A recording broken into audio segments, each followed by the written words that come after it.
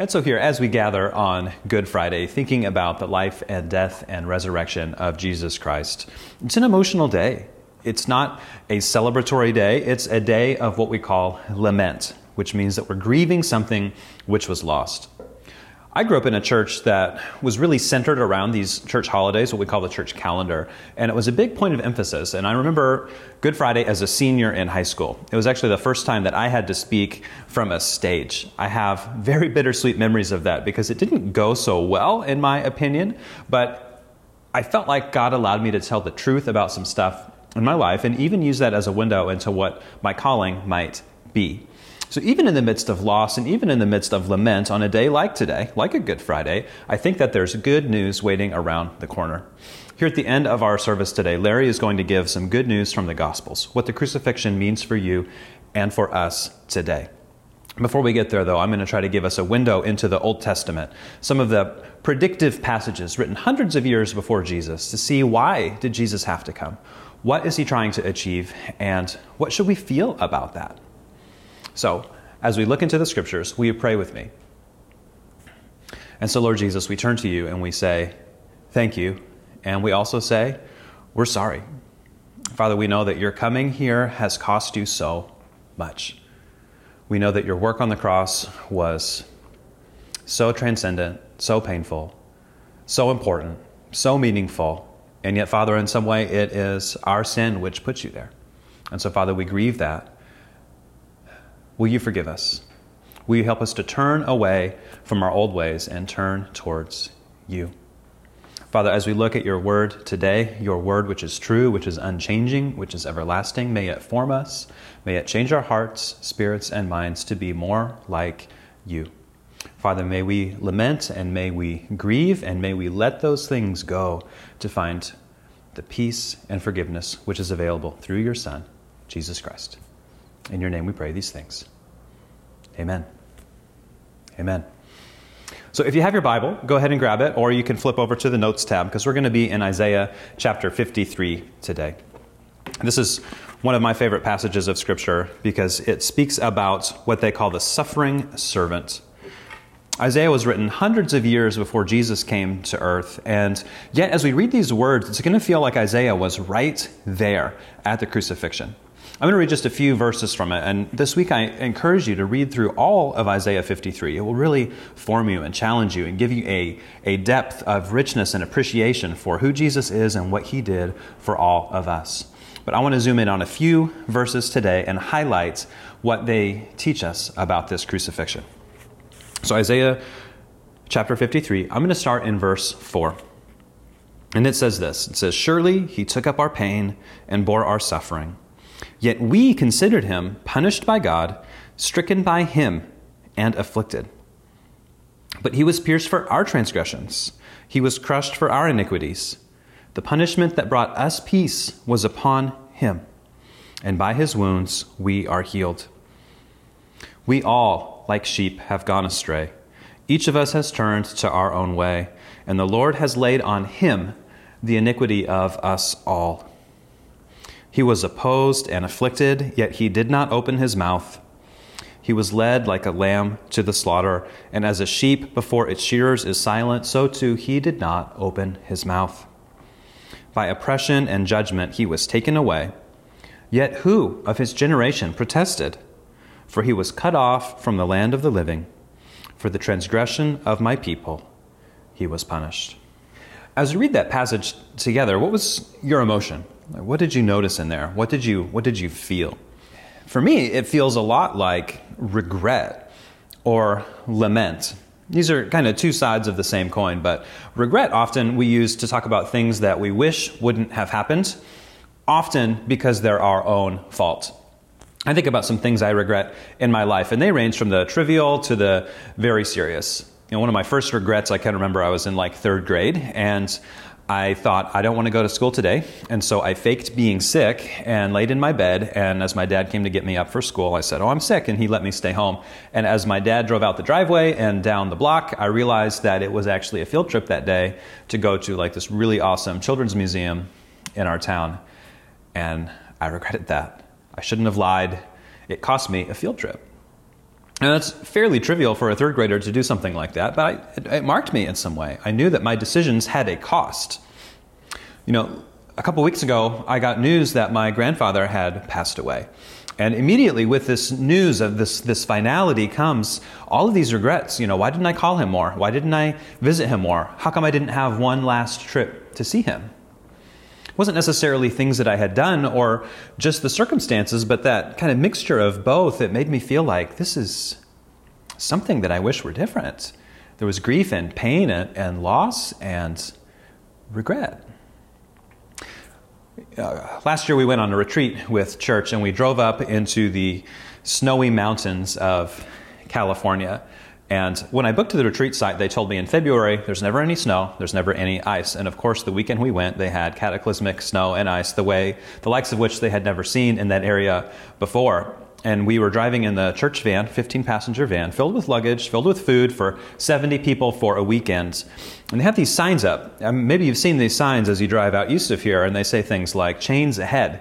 And we thought that meant ahead of this place is a spot where you need to put on your chains.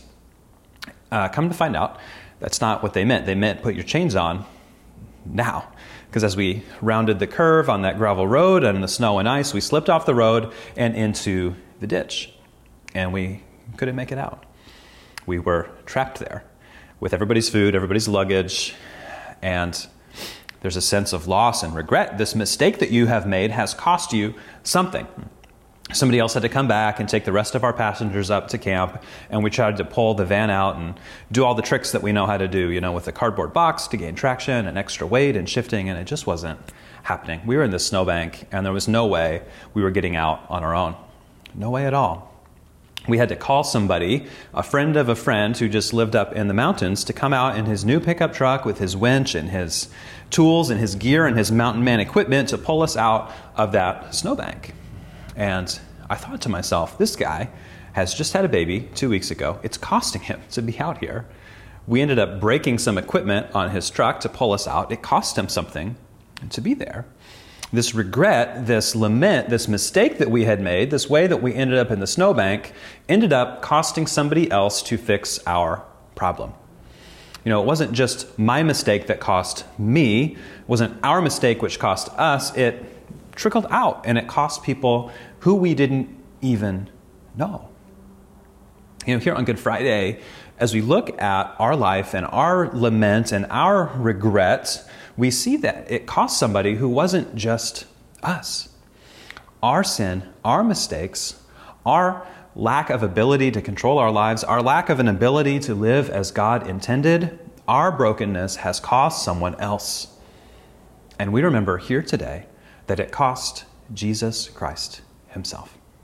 So as we think about these ideas of lament and regret and the way that our mistakes have cost one another and also cost Jesus Christ something dear, I want to highlight 3 things from Isaiah 53 that maybe we can meditate on and give to the Lord Jesus Christ. And the first of these truths from Isaiah 53 is that we don't value what we should. In fact, sometimes we value the exact opposite things. Look here in verses 3 and 4. It says about Jesus that he was despised and rejected, that he was like one from whom people hide their face. And in verse 4, it says that people considered him punished by God. In other words, they're looking at Jesus, they're looking at his suffering, they're looking at the way that he's going to the cross, and they thought it must be his fault. It must be something that he had done. Surely if he was God, he wouldn't end up in this tragic end point, would he?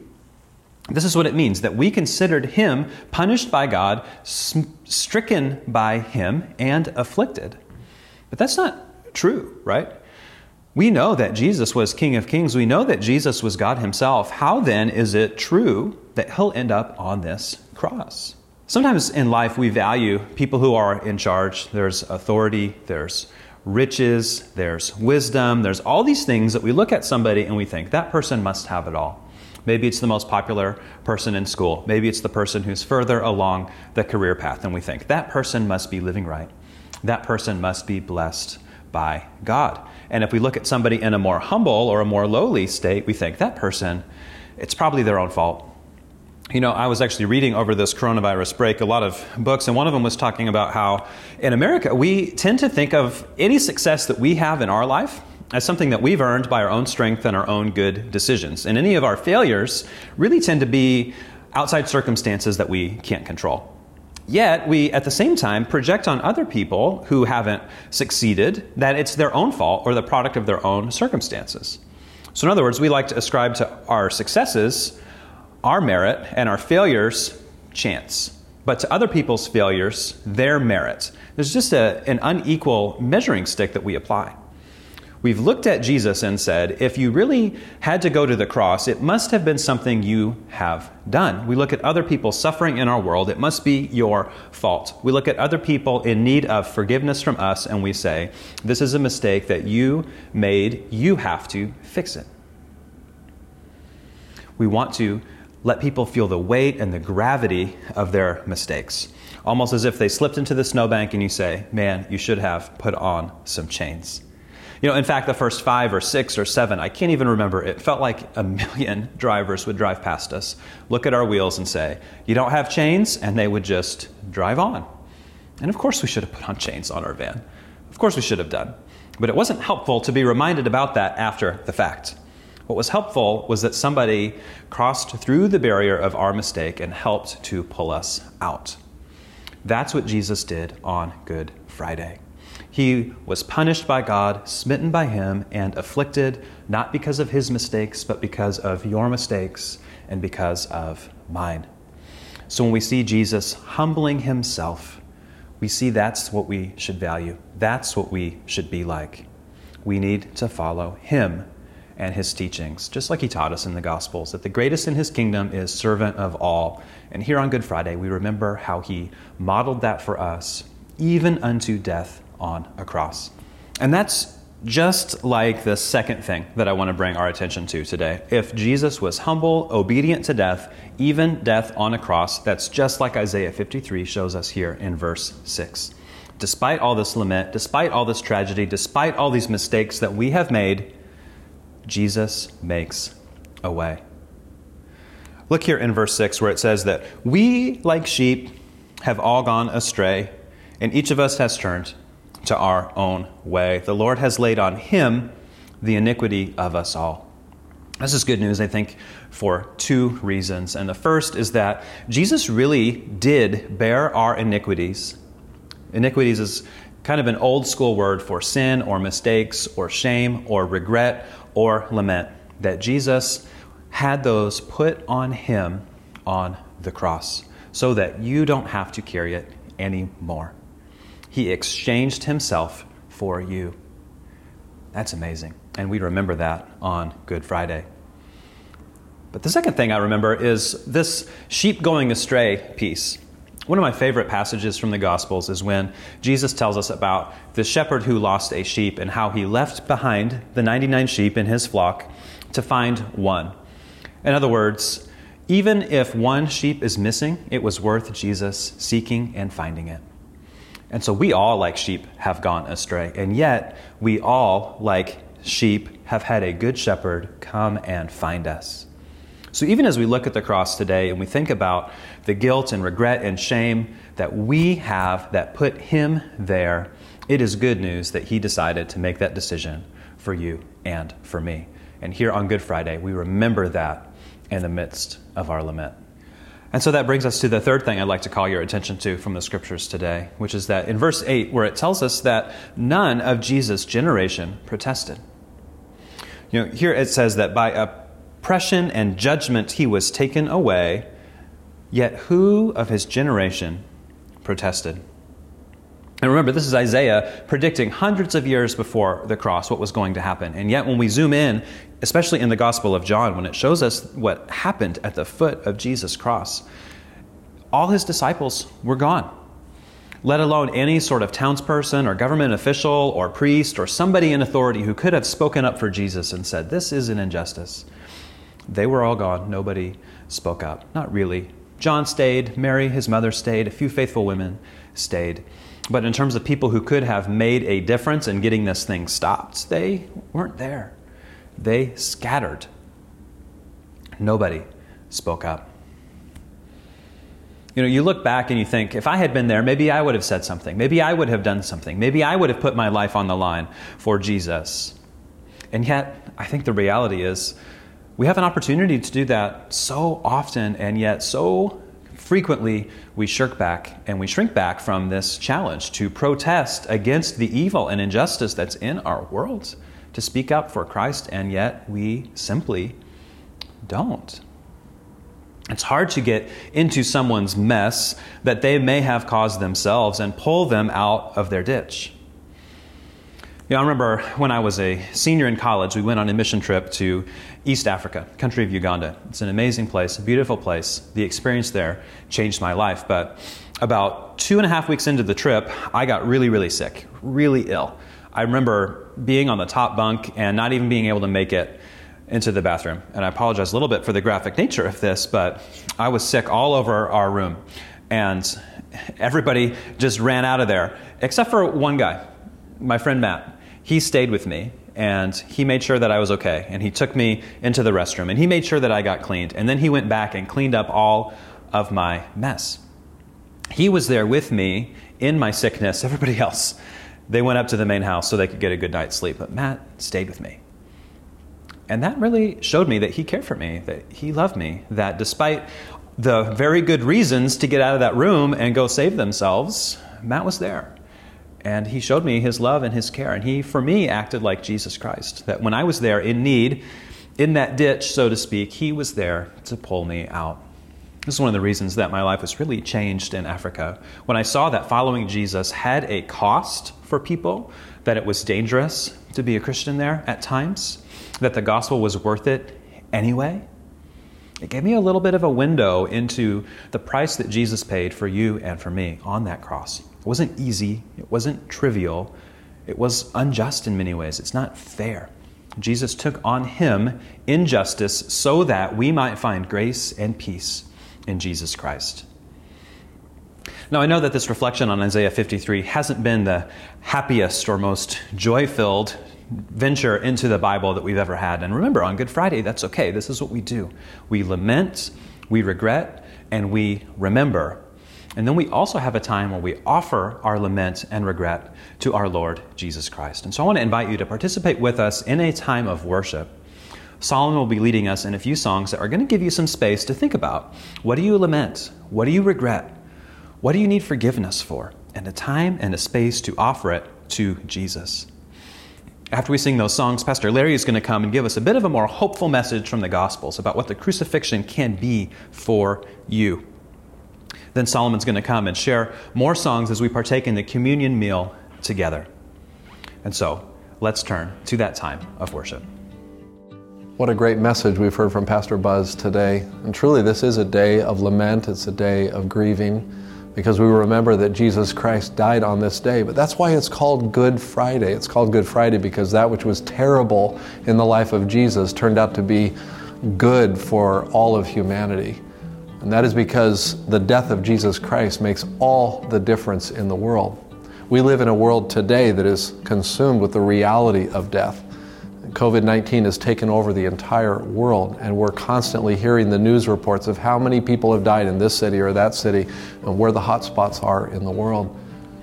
But let's not forget that there is one death, there's one person who died, who made the difference, and that is our Lord Jesus Christ.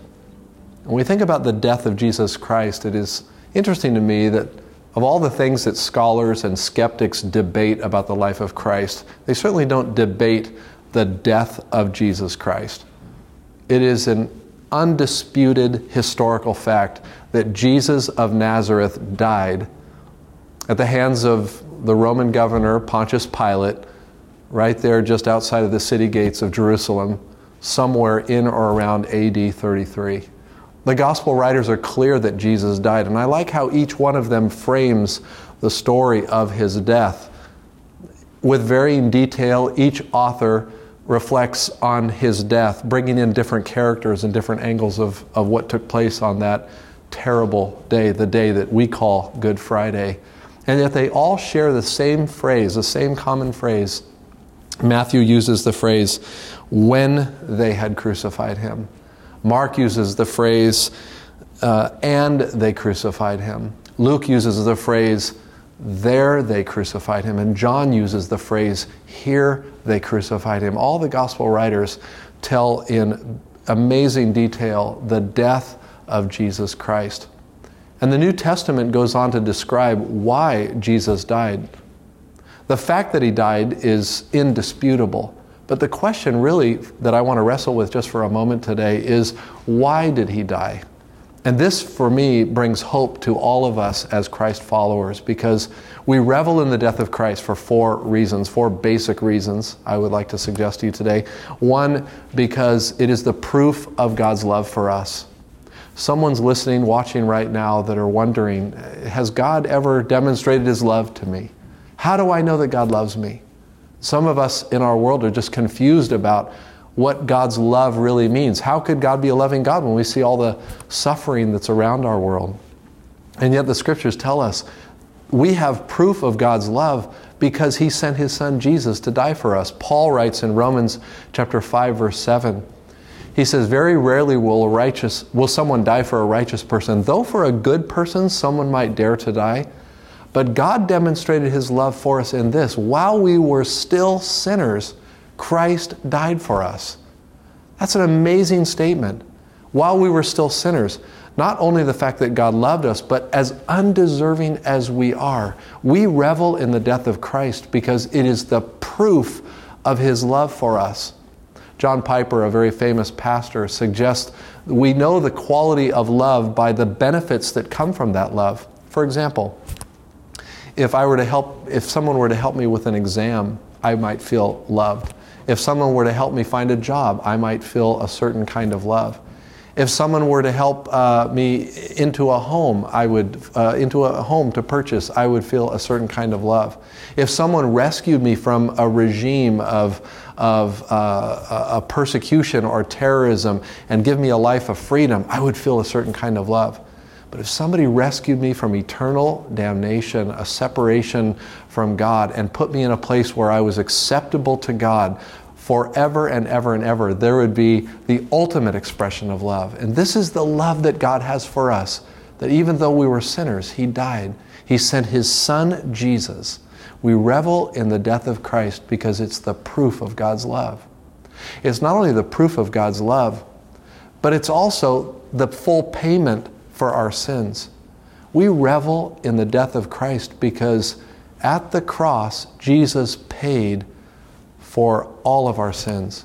And this introduces us to that amazing doctrine of the atonement. And the word atonement comes from the Hebrew word from which we understand as kapor, or the covering, the lid of the in the tabernacle. There was the Ark of the Covenant, and that covering of the ark was known as the mercy seat. And that's the word that we derive that comes to us in the word atonement. The word atonement means that our sins were covered, our sins were paid for. And the high priest once a year in the Old Testament would go into that Holy of Holies, and he would take the blood of the sacrifice and he would sprinkle it over the mercy seat.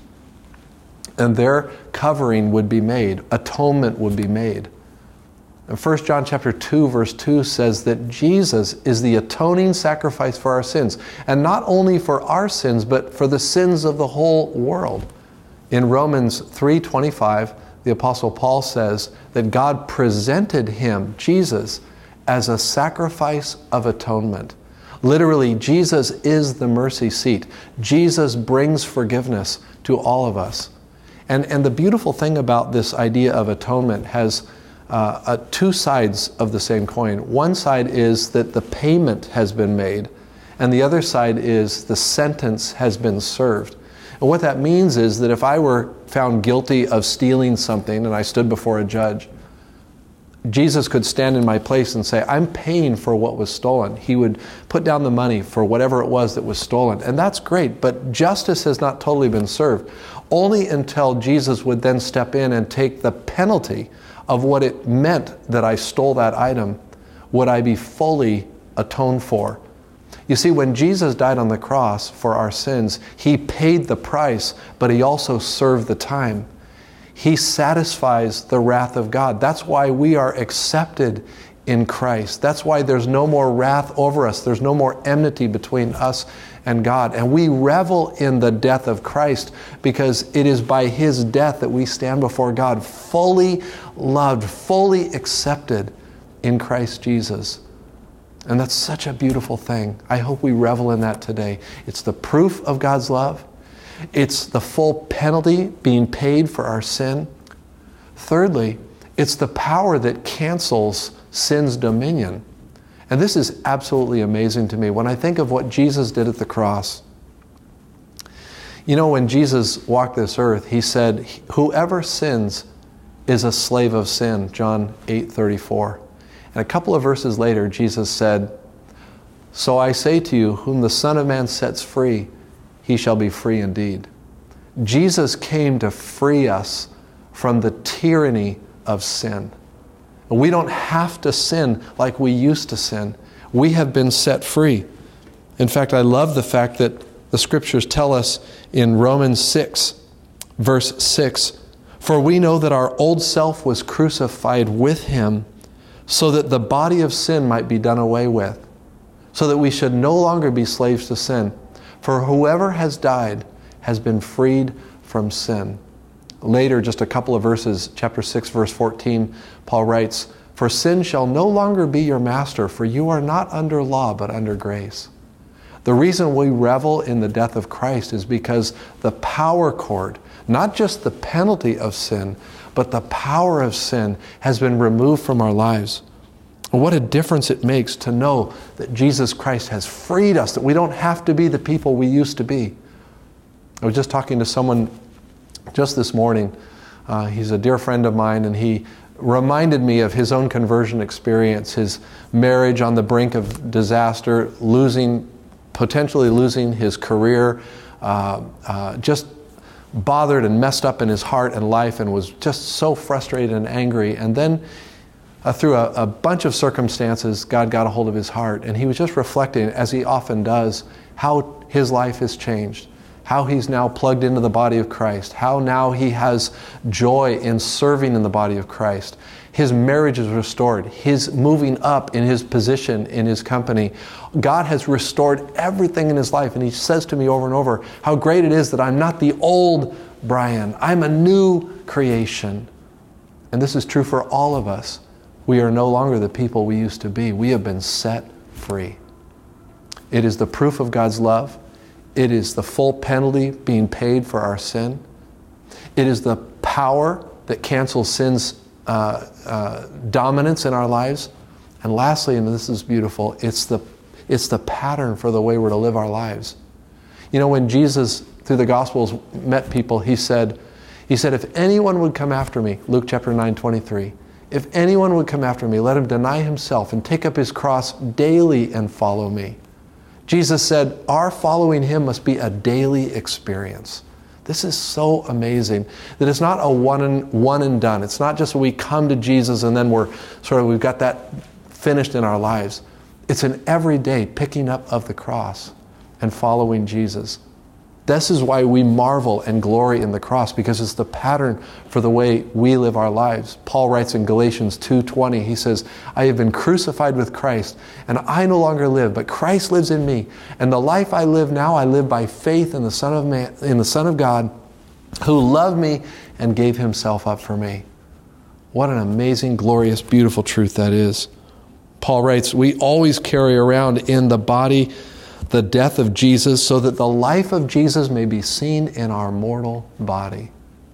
I'm thinking today of all the people who are sacrificing great things. I think of our first responders and people that work in grocery stores and people that are out there sort of keeping things going. And you know, many of those people are doing that for a check. But we who are Christ followers, we're doing this because we know that the way we bring life to our world is through dying to ourselves. We die to ourselves so that life might be seen. You know, Paul writes in Romans 8, he says, what shall separate us from the love of Christ? Shall trouble, hardship, persecution, famine, nakedness, or sword? He says, as it is written, for your sake we face death all day long. We are considered as sheep to be slaughtered. So Paul says, no, in all these things we are more than conquerors through Him who loved us. For I am convinced that neither death nor life, neither angels nor demons, nor the present nor the future, nor any powers, nor anything else in all of God's creation can separate us from the love of God that is in Christ Jesus our Lord. And I think it's time that people out there in our world start seeing the life that we have, because we have died to the old life. So that's why we revel. We revel in the death of Christ. It is the proof of God's love. It is the payment for our sin. It is the power that cancels sin's dominance. And it is the pattern for how to live. Let's pray. Lord God, thank you. Thank you for sending your Son, Jesus. Thank you for this day where we memorialize, but we also honor and glorify your name for the gift of life through the death of your Son. And thank you, Lord, we know that he rose from the grave, and without his resurrection there would be no payment made. But we thank you today, Lord, that we can revel in the fact, knowing that this is how you love us, and this is how we are to live as your followers. We pray in Jesus' name, amen. And now I'm going to just ask you to take a moment and prepare for a communion time during this last little worship set that we're going to have. You can get the elements, gather them together. You know, Hebrews 2:14 says that because the children are flesh and blood, he too entered our humanity, so that by his death he might destroy the one who has the power over death, that is the devil, and free those who all their lives were held in slavery by their fear of death. So, beloved, as you take those elements, whenever you're ready with your family, remember, Jesus entered our bodies. He gave us his body. He shed his blood so that he could conquer death, the last enemy. The enemy that we see all over the world today has been conquered. And even more so, the spiritual enemy of spiritual death, being forever separated from God. Today, we celebrate that truth. Thank you, Jesus.